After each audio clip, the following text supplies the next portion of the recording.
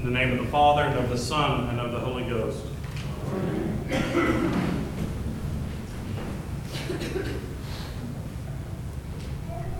Last night I went to a Stars game over in Dallas.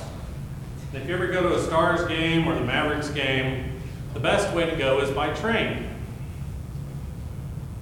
So they lost, sadly, but I'm on the train back, and I'm sitting across, and the man and his daughter had just settled in opposite me in these facing seats. And I was just getting ready kind of to settle in myself for the journey. And all of a sudden, there's this voice yelling in the car, "Uncle Peter! Uncle Peter!" Surely that can't be me. "Uncle Peter!" Yes, it is. It's my goddaughter's younger sister, who had just also gone to the game. And so she comes running down the steps because they were on the upper level and I was in the middle. And then she brings her husband over, and we had this little mini reunion here on the train. Much to the bewilderment of everyone around us, especially the man and his daughter. There was a time when I would have found such an encounter awkward. Awkward. I think many of us don't like to have kind of meetings in public and have everyone looking at us thinking, oh, what are they up to, and things of that nature. Especially when I was younger, I think a lot of us do this based on whatever group we're with at the time. We have a particular facade that we put up. So when I was younger, there was a school me, and there was a church me, and then there was an at-home me, and then there was the me I thought I was, right? And God forbid that any of those should intrude on the other. Like someone from school show up to church because, oh my God, how do I handle this situation? Because at school, there's one set of expectations of me and what the person I am. And at church, there's another. So how do I handle this? I have to keep my carefully constructed facades intact somehow when they're crumbling down all about me. And so there was a time when I would have found like this encounter in public. Well, out in public we have this facade that we put on for the public. But yet someone intrudes from another sphere of influence, and we don't know how to handle it.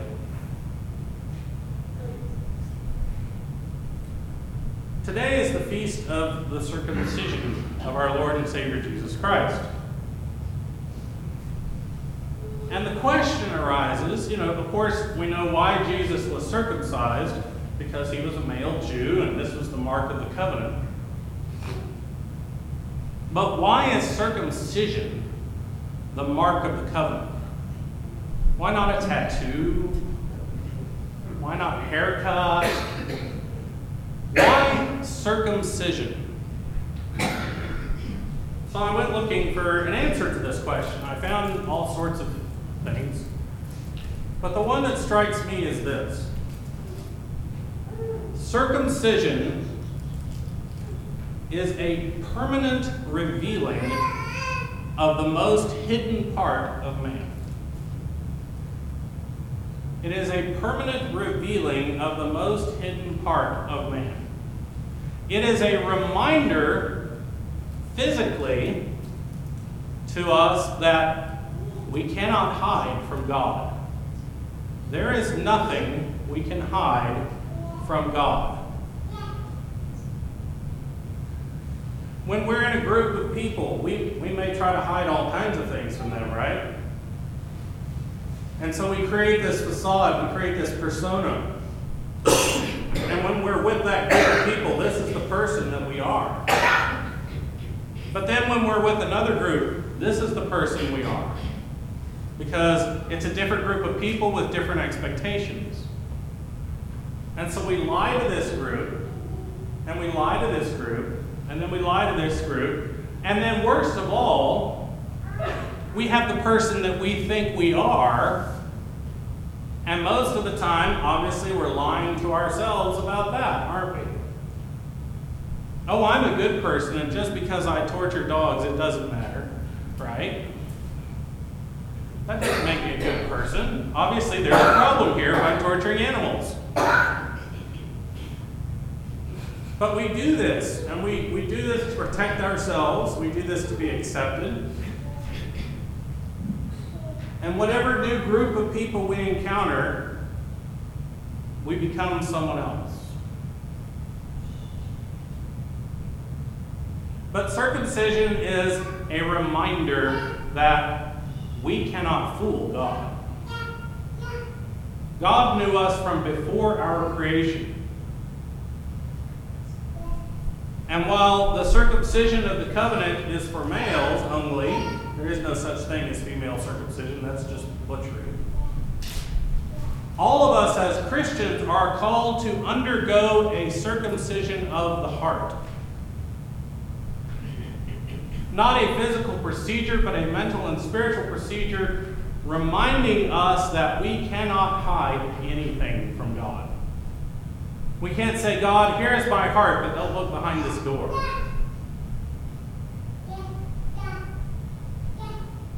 And that translates to our lives, doesn't it?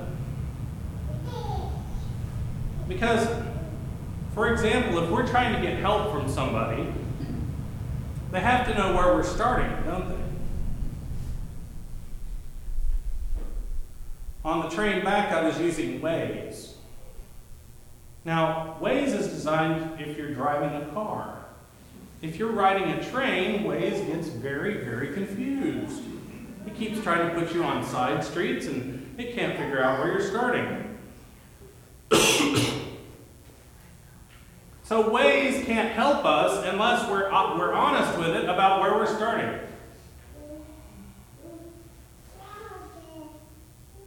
Once we realize that God sees all, once we realize that God can't hide, we can't hide anything from God,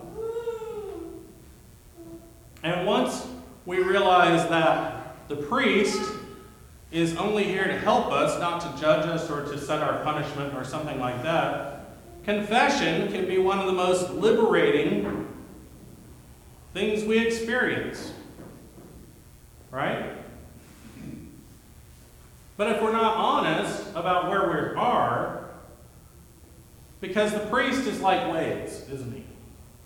He's there to offer spiritual counsel. He's there to kind of offer us help.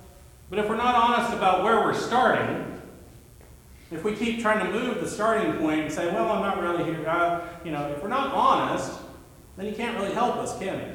To get to where we need to be. But we are all called to undergo this circumcision of the heart. We're all called to be more honest about who we are. We're all called to be honest about reality. I mean, isn't that what we're really about here in the church? We are attempting to discover the true reality. If you ever read any of C.S. Lewis, The Chronicles of Narnia, when he depicts Narnia, how does he always describe it? More real. Even St. Paul says, now we see through a glass darkly, but then face to face. We're in this attempt, if we're honest, to figure out reality. And that includes who we really are. So if we find ourselves with a new group of people, and we find ourselves trying to mold ourselves to be who they want us to be, so we'll fit in, is that being honest? Is that being real? If there's one New Year's resolution perhaps we can make, it is that we should all be more honest, not only with each other,